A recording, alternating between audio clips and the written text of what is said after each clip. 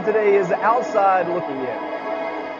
Now, I usually like to come up with a creative graphic or some kind of an image, but honestly, with that title, nothing not creepy came to mind, right? Because outside looking in kind of conjures up images of, I don't know, someone stalking someone else. So, the pastor had asked me, he said, would you continue in our series on 1 Peter, right? Because we've been doing that. And I said, absolutely, because I believe in this series. And I think it's an incredible series because we have all been chosen. Don't you know that? We've been chosen. And it's when you begin to look at your life like you are here for a purpose, for this time, for this season. There's nothing random about the reason you're here on earth. You and I have been chosen. And it starts to give a little meaning to life, doesn't it? Go ahead and turn to 1 Peter 2, if you would. We want to continue in our 1 Peter series with 1 Peter 2:15. 2:15. Chosen. We've been chosen and set apart. 1 Peter 2:15 says this, "For it is God's will that by doing good you should silence the ignorant talk of foolish men." Pretty strong language, huh? "Live as free men, but do not use your freedom as a cover-up for evil. Live as servants of God." Now this next part reminds me of the climax of an epic film. It says, "Show proper respect to everyone, love the brotherhood of believers, fear God, and honor the King." Heavenly Father, we come to you now, and my prayer today, God, is that you just use these human words to be supernatural, Father, that you would send your Holy Spirit power to move among everyone in this room, that you would take these words and allow them to speak volumes into the lives of the people here today. God, I thank you so much that you've not just set us here on this planet and left us to fend for ourselves, but you interact with us on a daily basis, that you are ever present and that we can call upon you at any time. You are here, and I thank you so much. And I ask that you just bless this word, Father. In Jesus' name we pray. Amen. So I grew up in church. For most of you that know, my parents were youth pastors for 25 years and currently pastor a church outside of Indianapolis. So when the doors of the church, any church, were open, we were there. We were on the front row. We were dressed well. I can remember, being like 5 years old, and I can't remember, but I remember seeing pictures of me being 5 years old and wearing a suit, right? Because 5-year-olds wear suits to church. I mean, we were dressed well. We believed that when the doors were open, there we were. It didn't matter if it was a Sunday morning service, a Sunday night missionary, a Wednesday night praise and worship gathering, or Friday night prayer service. We were there when the doors were open. When my dad was pastoring a church in Kentucky, I remember going early one morning, and there was snow, piles of snow, and he was there already shoveling the parking lot, just with a shovel. And I said, "Dad, this is a lot of snow. I don't know who's going to show." And he just said, "Hey, it doesn't matter. It doesn't matter, because if a couple of people show, then that's all that matters." And so I grew up in for the most part of my life, in the most impressionable years, in the Bible Belt, and I firmly believe in the church. I mean, I realize that the church as a whole has a lot of issues, right? But I still believe in it. It's the best thing we have going. And so I find it very, very sad and very disturbing when I read statistics that indicate that church and Christianity at large is just not as important to people as it used to be, right? In the USA Today, it printed out a study that they did in 2001 that said more than 29.4 million Americans said they had no religion. 29.4 million Americans, not some other country, this country we live in, said they had no religion. And that was done in 2001. We can only imagine when studies begin to come through that are a little more recent how they're going to go. 29.4 million, no religion. The same article said that there's been a 92% increase in the number of unchurched Americans in the last 13 years. 92% increase. Anyone else find that a little disturbing? And so, because I believe in church, and because I believe that obviously I believe in God, that I believe that we need to spark that. I find it sad, and I begin to question why is this happening? Why is church not as important to people? Why is Christianity not as important? What can we do to make that important? And I feel like if we were to ask every single person in this room why they think it is, we'd probably get a lot of different answers, wouldn't we? And by and large, a lot of those would be probably accurate. But I want us to kind of look and see what God's got to say I was driving down the road the other day and I came up behind a car with some bumper stickers, right? Does anybody else like bumper stickers on cars? This was not the car that I came up on. Anybody else like reading bumper stickers? I don't know whose idea it was to put words on the back of moving vehicles, right? It doesn't seem like driving and cell phone and radio and stuff's dangerous enough, but we post like these big advertisements and words across vehicles. And so I don't know about you, but I will do whatever NASCAR evasive move I need to do to get to a car close enough without hitting it to read the tiny words on bumper stickers, right? Is anybody else with me? You want to see what's going on. And so I was driving the other day behind a car, and it had 3 bumper stickers across the back. The first one was the typical Promise Keepers bumper sticker, right? It said, I love my wife, or I heart my wife, and it was yellow. And then to the right of that was another one. It was black and white, and it said something like, prayer is hard on the knees or something, right? And in the center, the largest bumper sticker was square. I apologize for it in advance, but it said, speak English or get out of the country.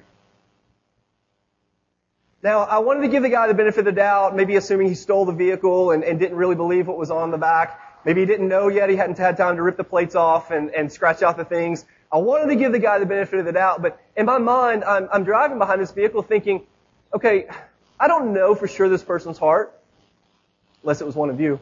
I just assume that they're a Christian because, their wife may not feel loved, but the bumper sticker says that he loves his wife. And then he may not pray, but his bumper sticker says he prays, and all indications kind of point towards Christianity. And yet, there was that bumper sticker, and it prompted me to think, what kind of message are Christians sending to this world? Now, I realize this is an isolated event, but I think if we were to all begin to tell stories, which we wouldn't have time to do, I think we would all find several people that we know of, or several instances where this has happened, where Christians are just beginning to send mixed signals to a world that is already so confused, to a world that is already completely lost, to a world that is already not sure what it wants. And that you and I have this incredible answer, and yet sometimes we just don't show it very well, do we? And so to me, that is one of the biggest factors. That's one of the biggest reasons why I feel like people don't go to church as much. It's one reason why I feel like maybe people are less inclined to follow Jesus, and maybe part of that is just because they don't understand what following Christ really means. Because in a lot of ways, Christians look a lot like the world, don't we? You don't have to answer that one. That was kind of a hard question. In a lot of ways, we kind of look like the world. I don't know how you prepare your sermons, but usually the way I prepare mine, God generally will give me some kind of an idea, a concept, a story, a word, scripture, and I kind of sit on that for some reason, and it kind of grows, right? And as I it's kind of like cooking is the way I look at it in my mind. I have like a pot on the back burner, and so maybe my sermon in 3 or 4 months might come out of the experiences and stories and the things God's doing in my life in the next few months. And so God had given me this word, and I've kind of been accumulating information and finding out exactly what it meant for outside looking in, and I came across this book. It's called Unchurched. It was put out by Dave Kinnaman, one of the guys from the Barna Research Group, and I think a couple of other people wrote it. And there's a lot of statistics, there's a lot of information, and if you're interested in getting bogged down in that, then go for it. I recommend it. But I wanted to pull out just a snippet. Snippet. Everyone gets one misword, right? I wanted to pull out just a portion of what the book had said, and I've got 6 quick things that I want to give you. Now, 6 is a large number. I know we're used to 3, sometimes 4, but 6 is a large number. We're gonna truck through them fast. But what these 6 things are, there's 6 ways outsiders, or people who have not asked Jesus Christ to come into their heart yet, there's 6 ways they view Christianity. Now, before I jump into number 1, I want to let everybody know, when I read these things, they didn't make me real happy. All right? They're not like, oh, we view Christians as fluffy and inviting. They're a little more serious than that. I wanted to read, in my heart, I wanted to read the first point, being like Christians are loving or Christians are kind, but these were a little different than what I expected. And so my first reaction was rage, right? Just outright rage. Just, mad because I'm redheaded, right? And that's what we do. We get mad fast. And then I kind of was like, well, wow, this still kind of makes me angry. But what if just a small portion of one of these 6 things are true? And shouldn't we try to do something about it to change? So I want you to understand, you're probably not going to like what you hear, and you're probably not going to want to agree with it. But if you really want to argue it out, we can do it. But I believe that at least a small portion of every one of these elements are true today. So let's just jump in and see what happens. 6 ways outsiders view Christianity. The first one is hypocritical. They view us as hypocritical. People who have yet to ask Christ to come into their heart look at you and me and think that we are hypocritical. Meaning, we say one thing and we do another. You see, the world is looking for consistency in our walk and our talk, right? And they don't think they're seeing it. And we can assume that maybe this is a new problem, but it's not. Hypocrisy is not a new thing. We haven't invented that with the iPhone or anything. It's something that's been around for a while. In fact, Gandhi said this. He said, "I like your Christ, but I don't like your Christians." He said, "Your Christians are often so unlike your Christ." In Matthew 23:28, we find Jesus talking to the Pharisees here, and he says this, "On the outside, you appear to people as righteous, but on the inside, you're full of hypocrisy and wickedness." It's not a new problem. But how do we get this title? And I believe that in a lot of ways, our lifestyles just don't quite match up. They just don't quite match up with our beliefs. The second way, as we move through these, is outsiders view Christians as being too focused on getting converts. Too focused on converting. Now, I realize this sounds like a really good problem, doesn't it? Because in a lot of ways, we don't attempt to tell people about Christ enough. And in a lot of ways, this is good. But when you dive into what this really means, outsiders are really wondering if we actually genuinely care about them or if we're just trying to get them saved. They wonder if we really care because what we are finding now is that sometimes salvation, it's a little bit of a lengthy process, isn't it? And it's not enough just to go door to door or pass out a flyer or say a quick prayer. People are looking for our time. And if we're actually going to take people a step beyond simply asking Christ to come into the heart, then it's going to take discipleship. And discipleship takes time. Discipleship takes effort. They say love is spelled T-I-M-E. I've always spelled it L-O-V-E, but they say that it's spelled T-I-M-E because the world is looking for me and you to give them some time. And far too long we've just been saying, "Hey, come to Christ, come on," and then we've left them alone. We've gotten rid of things like Sunday school and ways to educate people who are new Christians. And in a lot of ways, the world just doesn't simply know what being a Christian is anymore because we just want to get them saved. The third way, and before we put it up, I want to start by saying that this could be an entire sermon in and of itself, one that we've largely avoided in the church, in my opinion. But the third way that outsiders view Christianity is they view us as anti-homosexual. Christians are looked at as bigoted. And I don't want to spend a lot of time here, though I kind of do. I kind of believe this one because as Christians we have this incredible ability to rank sin, don't we? And we kind of say, well, this sin's going to be okay here, and this sin is not going to be okay. And we say, well, the worst sin's going to be like what, murder, and obviously we've got rape, and we've got homosexuality, and we list all these sins. These are bad sins, but these things like gossip and hatred and things like that, that's not as bad. And as Christians, we don't just judge people based on their sin, but we isolate them based on their sin, right? I mean, maybe you don't want to agree with me. I don't blame you. But sometimes we draw that line. And though homosexuality is a sin, I'm not going to preach otherwise. It is a sin. We still have to love the sinner, don't we? And we find a scripture here in Galatians 5:19. If you'd like to turn there, you're welcome to. But I kind of want to just give you the synopsis if you want to just write it down and check it out later. But Galatians 5:19 says, the acts of a sinful nature are obvious, right? It says sexual immorality, impurity, and debauchery are sinful, right? And we could stop there and we could preach a hard sermon on that and we could all go home. But it doesn't stop there because it goes on to say idolatry and witchcraft are also sins. It goes on to say hatred, discord, jealousy, fits of rage. Have I hit anybody yet? Selfish ambition, dissension, factions, land envy, drunkenness, orgies, and the like. I warn you, as I did before, that those who live like this not inherit the kingdom of God. And so often we sit in our church seats and we say, you're not going to go to heaven because you act this way, and yet sometimes we act in a way that was listed in there, don't we? You know, Jesus never talked to a prostitute. He never talked to a tax collector. He never talked to a murderer. He never talked to a liar. Somebody's scrambling going, where? I know he talked to a tax collector. Jesus never talked to those people because he never saw a prostitute. He never saw a tax collector. He never saw a murderer. Jesus had an unbelievable ability to look beyond our sin and look into our heart. An unbelievable ability to look beyond our sin. And I thank God that he was able to look beyond my sin, don't you?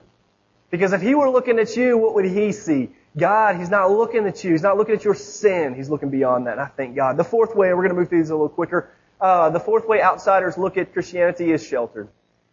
Christians are viewed as old-fashioned, out of touch with culture, and boring. 78% of non-Christians between the age of 16 and 29 believe church to be old-fashioned.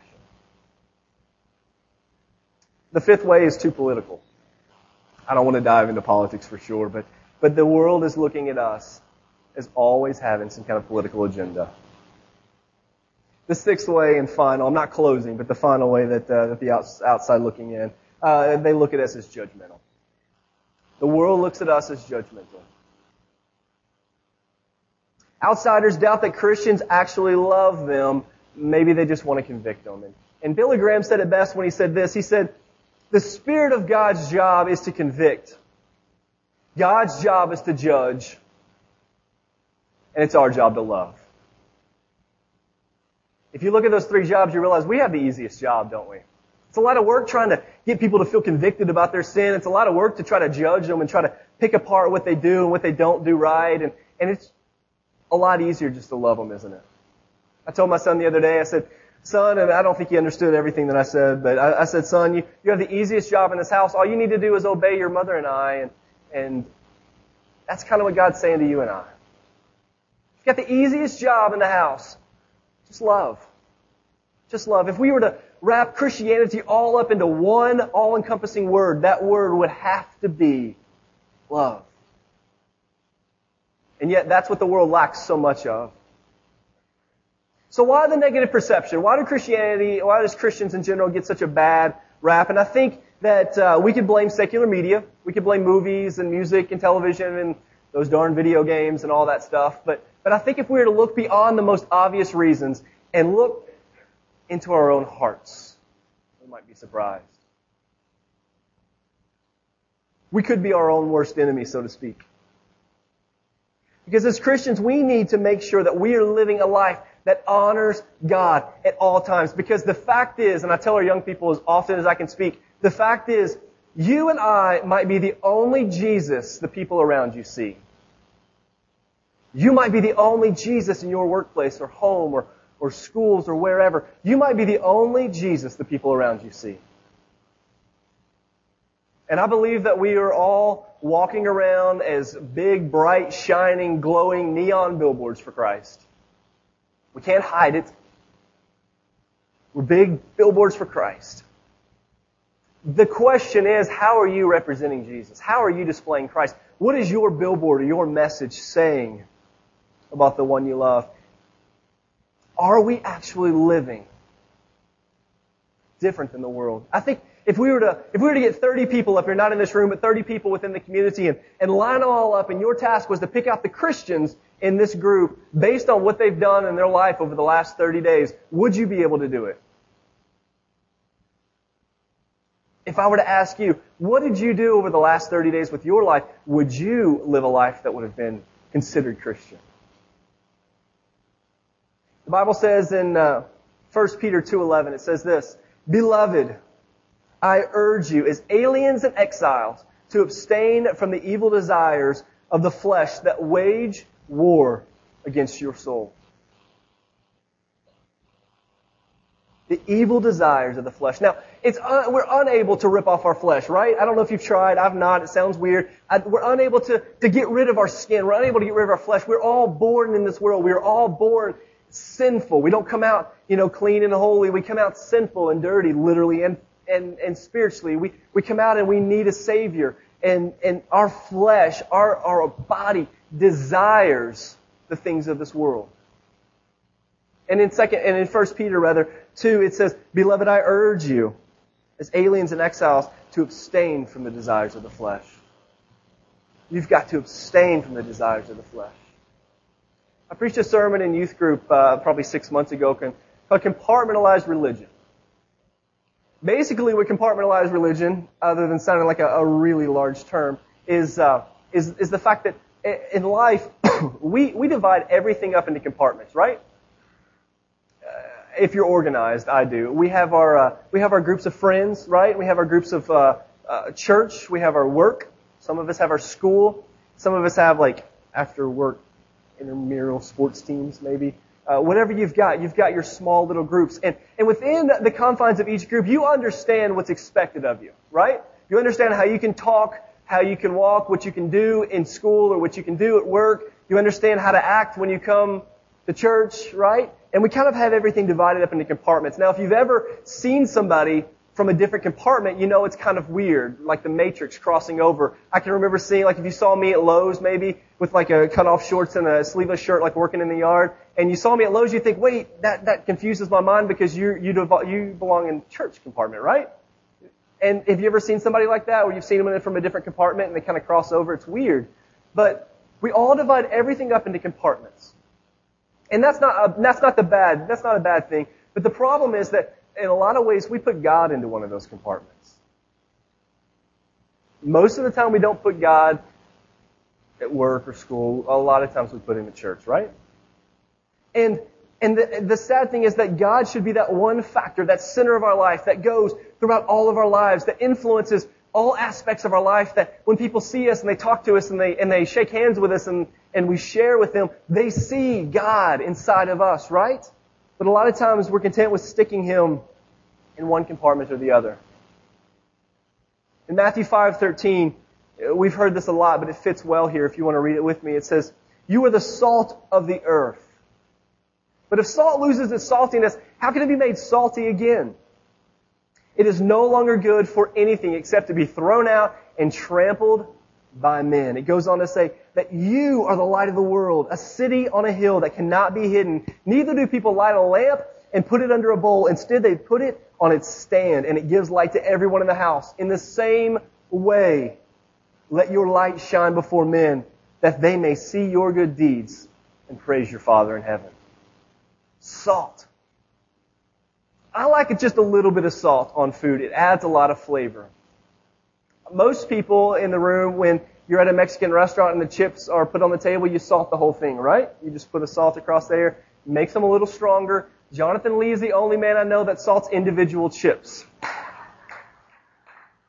The guy has a salt issue. I watched him with my eyes pick a chip up and salt the chip first. Most people do the whole thing. Have you ever been to Denny's or something and you've gone to put the salt on your eggs and some kid thought it'd be funny to twist the top off and you just, too much salt's a little much, isn't it? Too much salt's a little much. Not enough salt, you don't notice that it's there. God is calling for us to be salt to the earth, to add flavor. Now if we pour it on too thick, people get really taken back. People get a little bit uncomfortable. People get a little disturbed, but too little, people don't even know that you're there. And so God is calling us to be salt to the earth. If you lose your saltiness, you've become no good. God is also calling us here in this same passage to be a light to the world. We don't put a light and put it under something or hide it. We want to put it where everybody can see it. Where everybody can see it. You may say, David, why do I care what the world thinks about me? Why do I care what the world thinks about me? But the fact is, the way people view you and I as Christians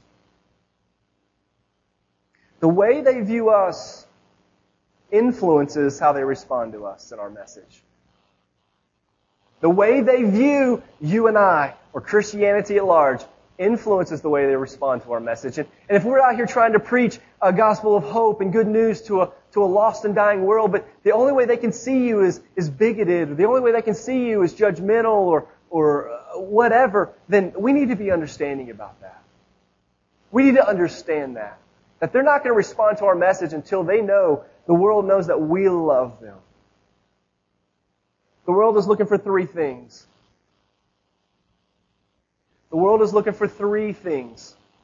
They're looking for a real and tangible God. The world is looking for a real and tangible God.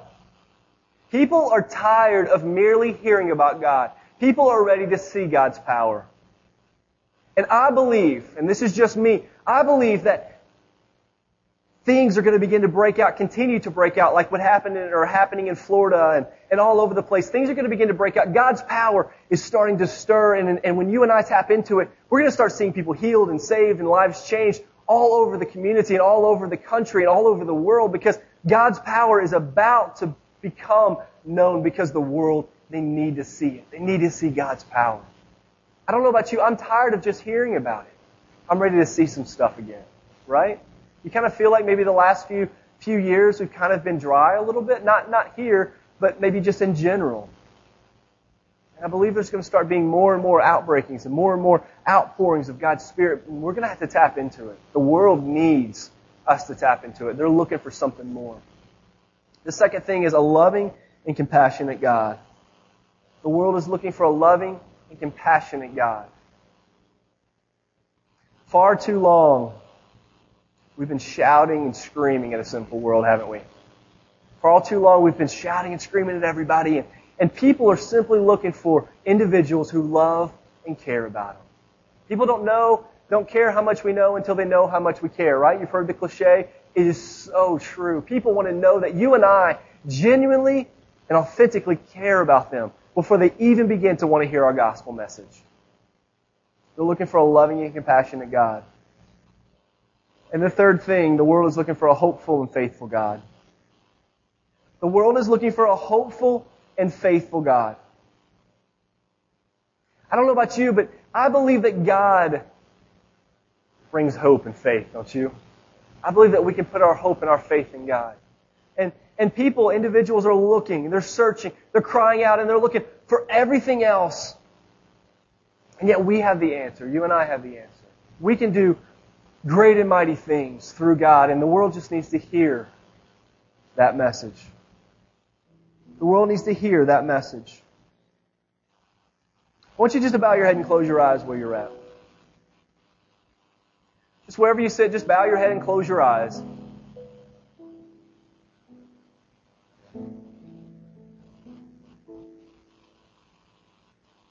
I want to ask you to consider for just a second.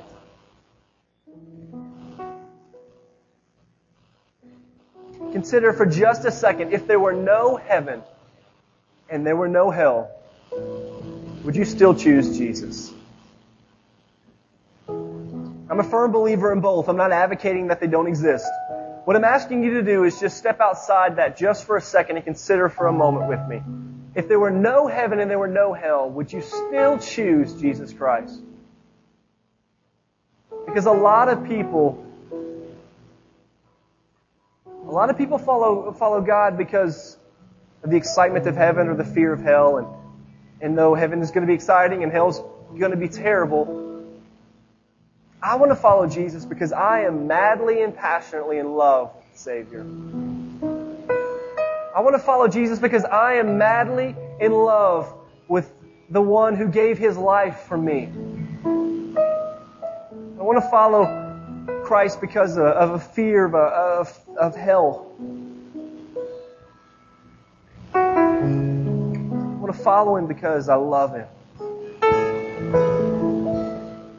want to follow Him because of what He did for me. What would you do? Would you still follow Jesus? Would you still follow Jesus?